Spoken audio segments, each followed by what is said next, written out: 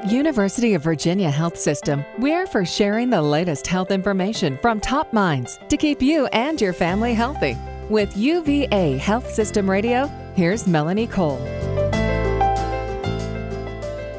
Approximately 3,500 infants die annually in the United States from sleep-related deaths, including SIDS, ill-defined deaths, and accidental suffocation and strangulation.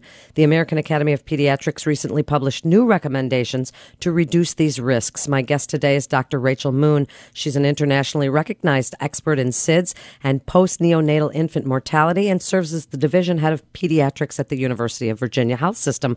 Welcome to the show, Dr. Moon. So let's start with these recommendations from the American Academy of Pediatrics.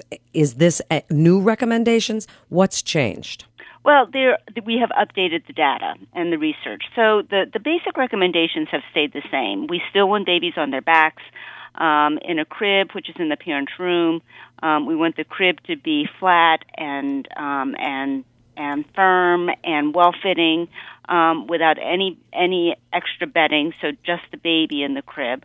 So those kinds of things are all the same. We still want babies to be breastfed. We don't want them to be around smoke or families who have been drinking or things like that.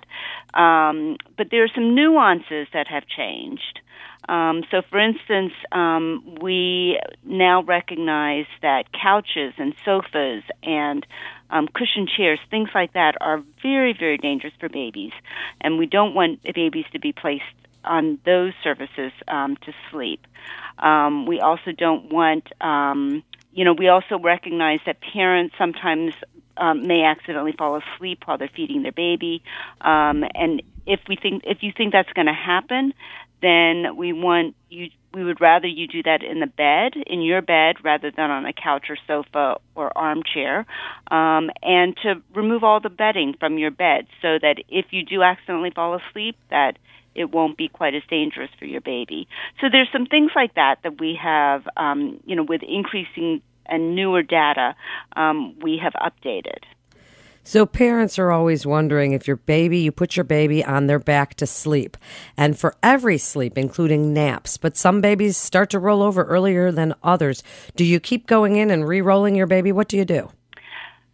Well, there's rolling over and there's rolling over. So if it's the first time that the baby has rolled over and you're not sure that sometimes the babies will do it and you're not sure that they know how to do it again. So a baby like that, I would actually roll them back over.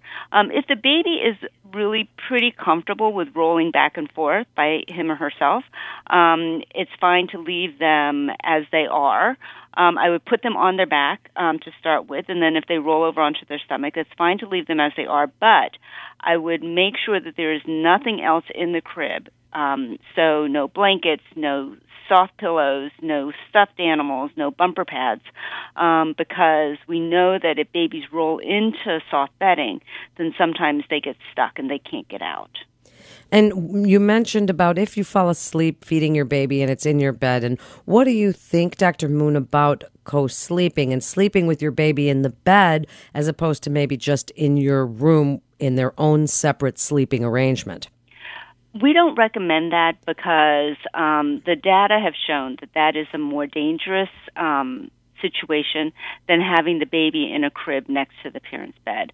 So what we recommend is that a crib or a bassinet or a portable crib be placed right next to the parent's bed, and then that way you can have the baby close to you, and you can hear the baby, and you can monitor the baby. You can bring the baby into the bed to feed them, but that's going to be the safest place for the baby.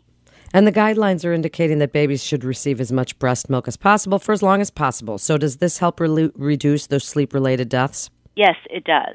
It does. We don't exactly know why. There are a lot of different possibilities, but we do know that babies who receive breast milk are at lower risk for SIDS.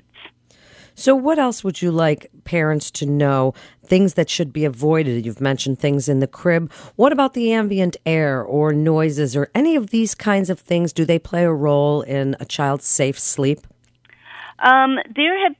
There's been one study that's shown that a fan in the room reduces the risk. Nobody else has been able to reproduce those results. So it's unclear if that, so that's not a consistent finding that we've seen in multiple studies. So I would take that with a grain of salt. There really aren't any data that I know of in terms of noise level. So I can't really make any recommendations about that. So then what about pacifiers at nap time and bedtime? Is there any studies or research involving the use of pacifiers? Yes, and actually almost every single study that has looked at pacifiers has shown that the pacifiers reduce the risk of SIDS. And it's interesting because the risk reduction comes if you fall asleep with the pacifier in your mouth. Even if the pacifier, which we know always happens, even if it falls out as soon as the baby falls asleep, just the fact that it was in the baby's mouth as the baby was falling asleep has a protective effect. And what about products that claim to reduce the risk of SIDS? People look at positioners and wedges and special mattresses, and what do you say about that? What I would say would be none of them have been shown to reduce the risk of SIDS. So if they claim that they do, be wary. That's number one. Number two, if they tell you that you can do something that the safe sleep recommendations tell you not to do, so if they say that you can sleep on your stomach or you can stand upside down or do something like that, again, be wary. If it's a product that meets the safety standards and you use the safe sleep recommendations, then that's fine. And what about tummy time? Does that interfere with safe sleep recommendations? Should we still be giving our babies tummy time? We should definitely be giving our babies tummy time when they're awake and they're being supervised by an adult. They should get tummy time starting early. Do it early, do it often, because we know that helps with upper body motor strength.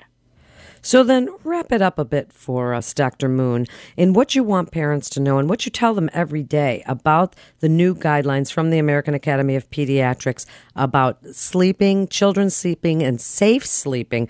Tell them what you want them to know.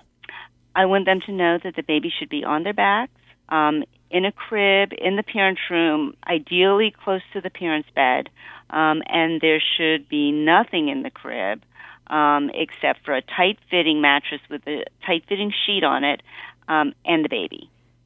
So is there a time that parents can stop worrying about SIDS? Well, SIDS goes, the definition of SIDS is up to a year. So technically it goes up to a year, but 90% of SIDS occurs by the time that the baby is 6 months of age. And the peak period of time is between 1 and 4 months. So once the baby gets to be 4, 5, 6 months of age, I think you don't have to worry quite as much.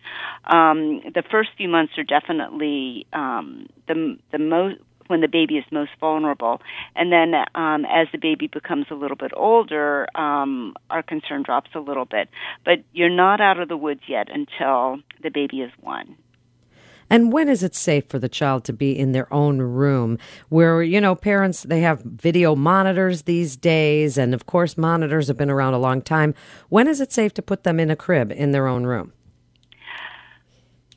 I would say definitely not until at least the first few months of life. And what we've said in this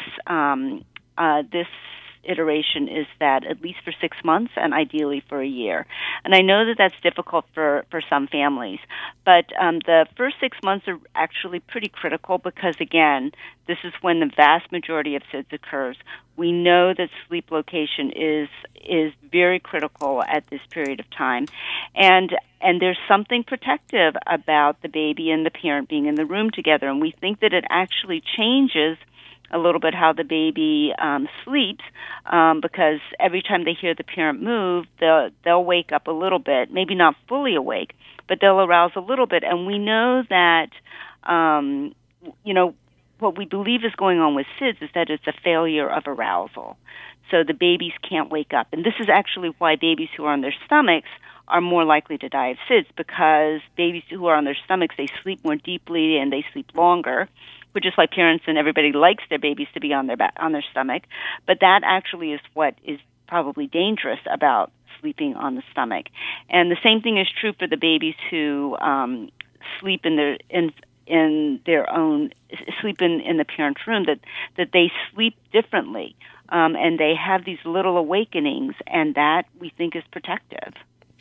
Thank you so much for being with us today. It's such great information for parents. You're listening to UVA Health Systems Radio, and for more information, you can go to uvahealth.com. That's uvahealth.com. This is Melanie Cole. Thanks so much for listening.